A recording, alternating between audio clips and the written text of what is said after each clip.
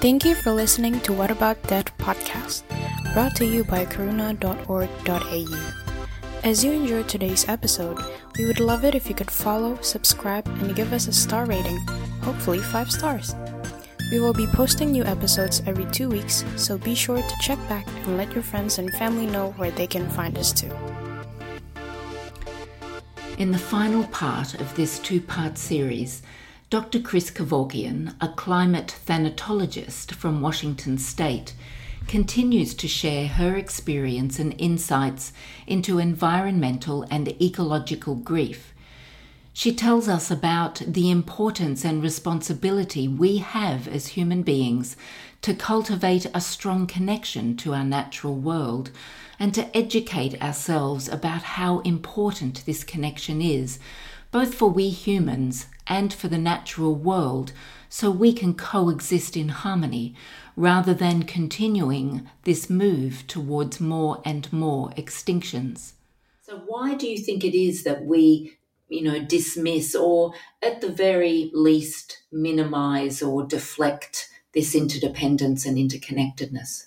I don't know. I would only speculate. I think it would be very difficult for people to recognize it because they would have to change their lives so much. And I think it would be painful to realize the damage that we've done.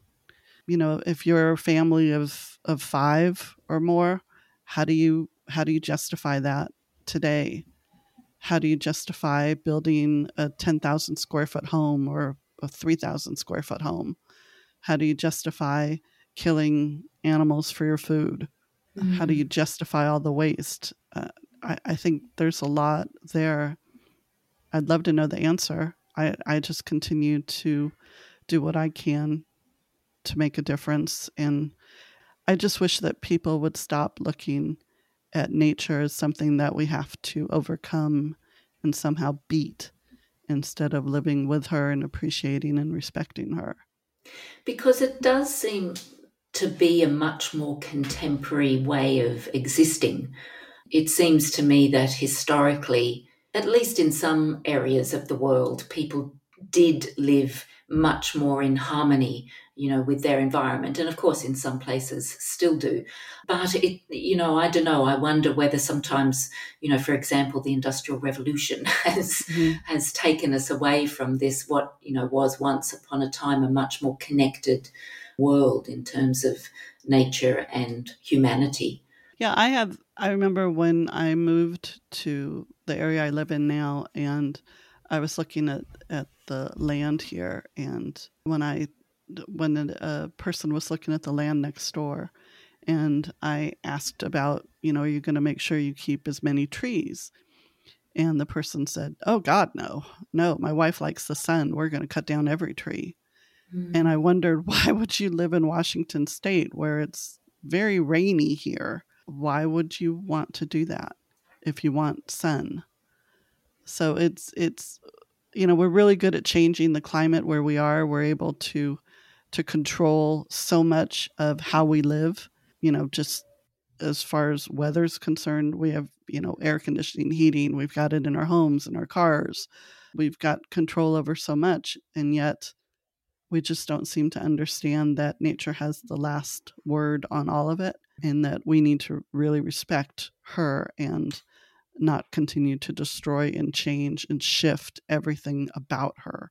To me, and I know you're aware of this because you've worked in hospice, and the fact that it's just, at times it just seems like we're putting our planet on life support, realizing that, again, she can live without us, but we're pushing her to the limits. And I was hoping that the pandemic would show people that we need to do better, and that we realize how important our connection with nature is, considering everybody and their brother was complaining about being stuck inside. And then people were saying, oh, go out in nature. And then people realizing how much of a benefit that was for them.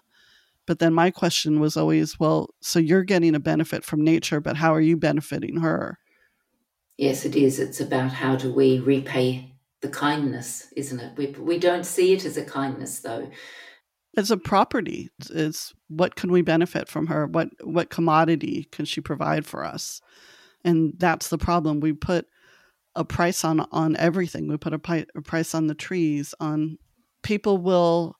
We're focusing on the southern resident orcas because we believe that people can connect and resonate more with them than with the sea at large. We can justify, loving a dog or a cat, but not a spider because a spider isn't cute, instead of recognizing that everything that we have here has a reason for survival, just as we do. We don't have to put a value on that, though. Why can't we just allow a being to survive just to survive?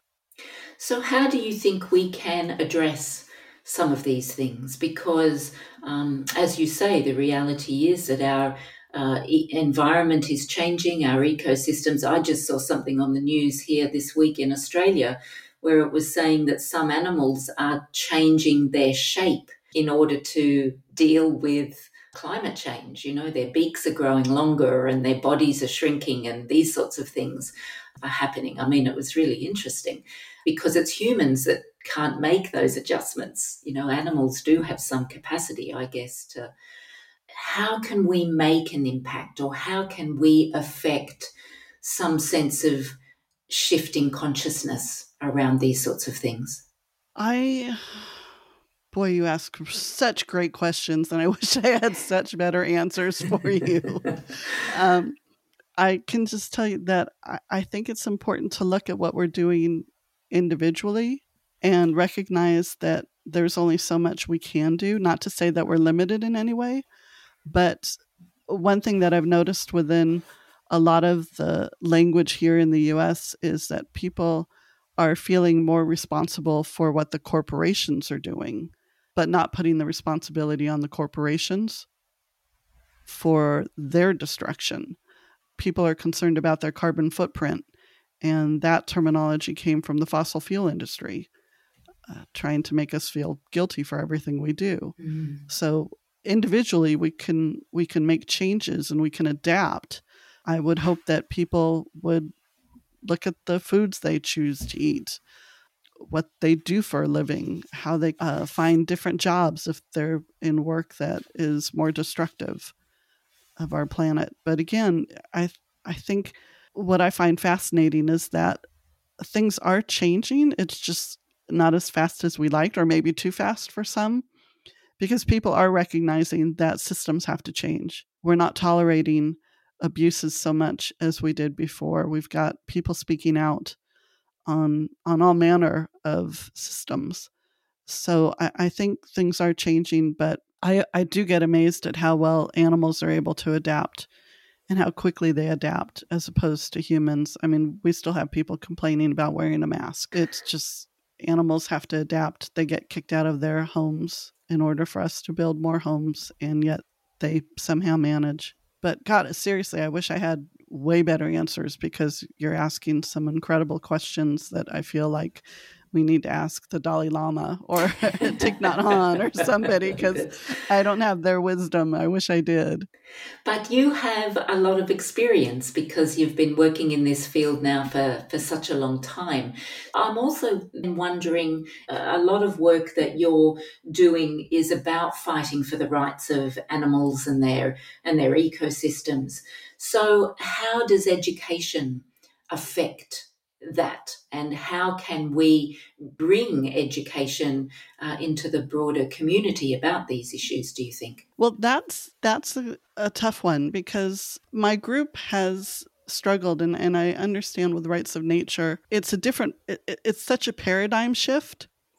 In the environmental movement, we're so used to protesting and writing letters and calling our representatives and taking actions like that sitting back and asking people to work towards changing laws is something that's a little bit different. But we have to first educate people about what's happening on our planet. And a lot of people just aren't all that aware. And I teach in a couple different programs in graduate schools for graduate social work and graduate psychology programs. And I find it interesting that many of my students aren't as aware of climate change as I would have hoped. I think people just, like with most things, don't don't recognize issues unless they themselves are faced with them. So it's like cancer. If you've never had a loved one die from cancer, you don't really understand how devastating that is. And so I think it would behoove all of us if we could be more empathetic and compassionate towards one another. And that would be the first start, because if we can't care and love for another human being, it's harder to ask those people to care and love for another being, a non-human animal. It really is about, like you said a little bit earlier, this emotional disconnect where we've been very conditioned to put up barriers and to put up walls and be very protective of ourselves. And I wonder if that has something to do with this disparity or this lack of consciousness or conscience even about destroying nature and destroying animals without really a second thought in some cases. Such a strong separation between us and them. Yeah, I think it comes back to the whole idea that people still consider animals as property, that they don't have feelings. We say, I remember my parents always telling me, quit anthropomorphizing. It would be horrible if I mentioned how my dog might have felt when I was a kid, like my dog's sad. Oh no, quit anthropomorphizing. Mm-hmm. And yet, people refer to their cars, giving them names. Yes. And things. And so it's very odd how we choose this, but I think it all just goes back to the fact that we don't want to accept the fact that we could harm another as we do. So I think we need to start being accountable for our actions and stop doing so much harm to our loved ones and our wild cousins, because we need everybody. It sounds like it's very much a values-based situation. It's either as human beings, we either value nature, value the environment, and value our interdependence, or we don't. It doesn't seem to me like there's very much of a gray area. Yeah, and it comes down to the relationships. We know that, at least in the U.S., when it comes to bereavement leave, for example, it depends. In some organizations, it depends on the relationship. If the person is a mother or perhaps a mother-in-law, you will get time off. But if it's a cousin, you won't. Mm-hmm. Instead of recognizing, how do I value that relationship? What if I was closer to my cousin than I was to a mother or somebody else? And that's how people view grief. But we view everything that way. When I was interviewing people for my dissertation on the research of environmental grief, and there was a person who was saying, I feel horrible about the loss of one of the Southern residents, and I think it would feel similar to me losing a brother. And that person was asked about that by somebody else later on that day and said, how could you possibly think that way? Mm-hmm. How could you possibly compare the loss of a whale with the loss of your brother? And she was so humiliated that she asked me to just delete everything about her from my research. But that happens. We have people. It depends on the relationship, and we're not the people to judge. We should never judge how somebody feels about another. It's their relationship. It has absolutely nothing to do with us. And yet we insert our judgment in all of this. So we can't say that if a Southern resident, if the population were to go extinct, as it may likely do, why can't we grieve that? Why can't we feel sad? Why can't we fight to save them as best we can? Why can't we do that for any living being? Why shouldn't we be doing that for every living being? That's the more interesting question, right? Is why we are dismissive of other creatures. I'm just curious whether or not you think there's any relationship between our death denial and our denial of our interconnectedness with climate and environment and ecology.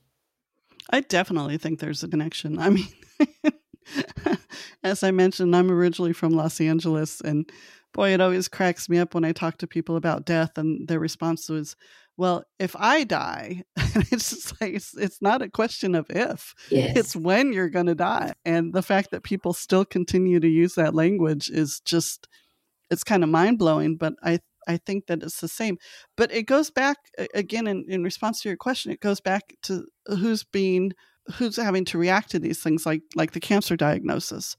If people are impacted by climate change, the wildfires, the storms, the hurricanes, all of that, people start thinking about it a little bit more. But for those who aren't reacting or aren't experiencing those things, I think it's harder for them to connect.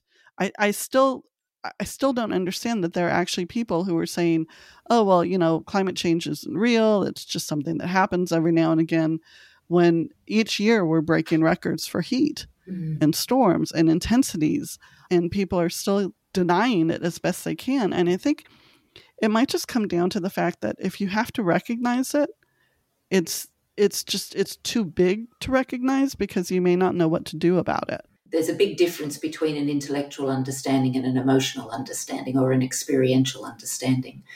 So many of us are we don't have that personal experience. We're hearing it through somebody else or what we might see in pictures on the internet or whatever. And that's very easy to create distance from that. And even if we do have the experiences, it's something, politically here in the U.S., it's people just don't want to acknowledge it. I live in a community where we had smoke from wildfires, and our city council made the conscious choice of deleting any sort of language of climate change in any of their documents. So climate, hey, delete it. It doesn't exist, right? Yeah. it's just kind of ridiculous. But I think people just want to go on as business as usual because it's too hard to change. And it's not. People have been changing. I mean, again, we could look at nature to teach us how to better change, how to better adapt. And we have all the tools. It's just that people are reluctant to make those changes. Yes. And I mean, that's in every part of our lives, isn't it? We don't like change. We want to be in control. And, we see evolution as threatening, I guess. I suppose. Yeah. I don't know. Again, I think it goes back to the whole thing. If we're not going to respect one another, how are we going to respect nature? Sure. If we're going to just look purely from the human existence, from humanity's perspective, what do we gain from protecting endangered animals and their homes? And what do we lose from their extinction, whether it's plants or animals? Another really tough question. I don't know. I think, again, when I heard you asking the question, the first thing that comes to mind is that people may want to save the animals that they think are cute. So it's, again, there's a value placed on it. There's a commodity, there's a price. We don't, just as we've never explored the oceans as much as we'd like, we still haven't explored and connected with nature as we should. We're looking at other planets to inhabit while we destroy our own. I think it's such a huge question. What about extinction? I mean, we, for example, here in Australia, we've had many animals become extinct. What impact does the extinction of animals have on the environment and ecosystems? Because ecosystems and biodiversity are they have such subtle relationships, don't they?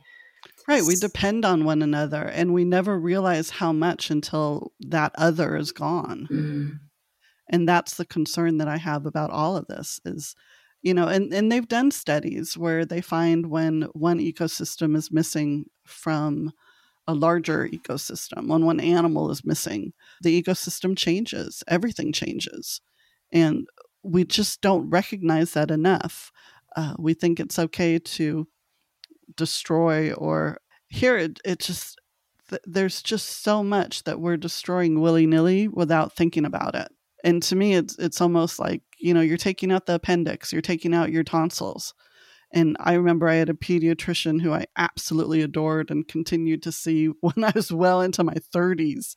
And I was older than the parents bringing their kids in to see him. But he was awesome because I had horrible tonsillitis when I was a kid, and he just refused to remove my tonsils. He said, and he was an older Jewish man, and he always said, God put them there for a reason. I'm not exactly sure. I'm not taking them out. And so it reminds me of everything here. There's a reason everything is here. There's a reason we have everything on our planet. Why do we keep destroying so much of it? We don't know what the reason is. We don't know what purpose something might serve. But again, in my thinking, it's why does anything have to serve a purpose to exist? Just being alive is purpose enough. Yeah. So then finally, how has your research and your work over the years changed your own view of life and death, both in terms of the natural world, but also in terms of your own mortality? Death has been something that I've been connected with forever, just because of the teachings from my grandfather and grief. And so I feel like I learn so much from grief and loss. I embrace grief and loss. As painful as those experiences can be, I embrace and do my best to learn from them because they're part of life. And to me, they just keep pushing me to live a more full, beautiful life and appreciate all that I have all the time. And I so wish that other people could view grief as a lesson, as a teacher, instead of wanting to suppress grief all the time. I am doing my best to do what I can before I die because I never know when my number is up. Yes. I don't know my expiration date, but I just want to do what I can while I'm here with the time that I have. When it comes to nature and animals, I follow what I've learned from Rights of Nature, in that I have a beautiful place where I get to live, and I see my place here as the caretaker, as the caregiver of everyone I live with: trees, plants, shrubs, squirrels, chipmunks, deer, bear, everybody. I'm here as their caregiver and live with them as best I can. As long as they're outside and I'm inside, we're good.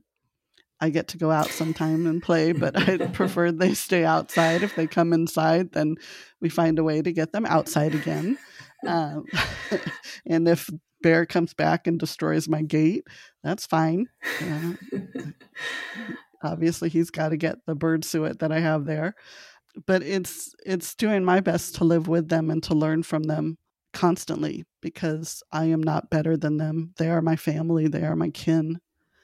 And I want to respect them as much as I can, because without them, what's really the purpose? For anything living, death is inevitable. So no matter what it is, whether it's environmental or animal, anything that's living is going to at some point or another die. But I think that's a really, beautiful point, is that all nature is our kin. They are our family, and our propensity to destroy rather than support just sort of seems contrary to the human ability to be compassionate and caring. Yeah, and to me, it's a family of love and connectedness and companionship. And I'm grateful for the family that I get to live with here, and that I get to recognize them because of the evolutionary process I've had through the Rights of Nature movement, which has really taught me to appreciate and respect everyone around me. And watching my language, I think I've used it already in this interview to refer to an animal, and I hate it when people do that, and I apologize to Lady Gaia. Forgive me for that. But I think it's just so important how we choose our words to describe our kin, our love, our relationships, all of it. There's so much out there to appreciate and to love. And and cherish. And I wish we could do that more, because you all experience it. The Great Barrier Reef, the wildfires, losing the koala, kingbirds, everybody, the animals, everybody. It's too much for a lot of us to take. And it's important that we recognize our grief and appreciate that we are grieving, that we're connected enough to grieve the loss of someone, something we love and cherish.